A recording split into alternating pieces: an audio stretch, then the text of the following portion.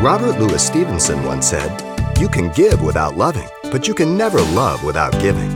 And coming up, Pastor Xavier Reese discusses the simple truths about the heart of love that gives spontaneously and generously, yet desiring nothing in return. God blesses a cheerful man and giver. But that translation of the Septuagint is really not found in the Hebrew text. This verse comes from the Greek Septuagint, the Greek translation of the Hebrew writings. A lot of the quotes that the New Testament makes is from the Septuagint, the Greek translation of the Hebrew writings. The word cheerful means joyous, unreserved excitement, hilarious. Now, the action of giving pleases God only when the action of a person is lined up with the right attitude of a wholeheartedness, hilarious, imparting that money. That's all. The action with the wrong attitude will benefit the one who receives the gift, but not the giver.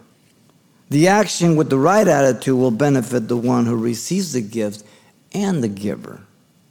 You remember Solomon asked God, when he says, "Ask what you will," he says, "Give me wisdom, for I am as a child. I don't know how to go in and out, so I may lead your people."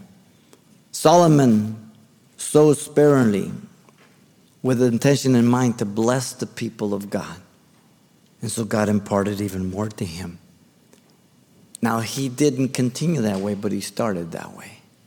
And so we must continue the same way and not be like Solomon and fall into greediness and forget where we've gotten everything. The teaching to each of us is not that God is going to give you $10 if you give one to the poor person or the church, as many teach today. And yet there's entire sections of the church. It began in the 1970s with the prosperity doctrine, name it and claim it, declaring that if you're really spiritual, then you will be wealthy and healthy. And you just have to don't confess anything negative. And it's moved into prosperity doctrine, seed faith, and little gods, and it keeps mutating just like a virus. It is a carnal teaching to motivate carnal Christians, following the manner of the Gentiles instead of the priority of seeking first the kingdom of God and his righteousness. And then everything will be added unto us, Matthew 6:33. It is based on the teaching that godliness is a means of gain, and we are commanded to withdraw from such people who believe and teach that doctrine, 1 Timothy 6:5. When somebody tells you if you are really godly and spiritual, the evidence of that is that you will be driving a Rolls Royce, having a house up in Beverly Hills, and you will be just never sick. There are contradictions to the scriptures. Do not be deceived. God is not mocked. For whatever man sows, that he will also reap. For he who sows the flesh will of the flesh reap corruption, but he who sows the Spirit will of the Spirit reap everlasting life.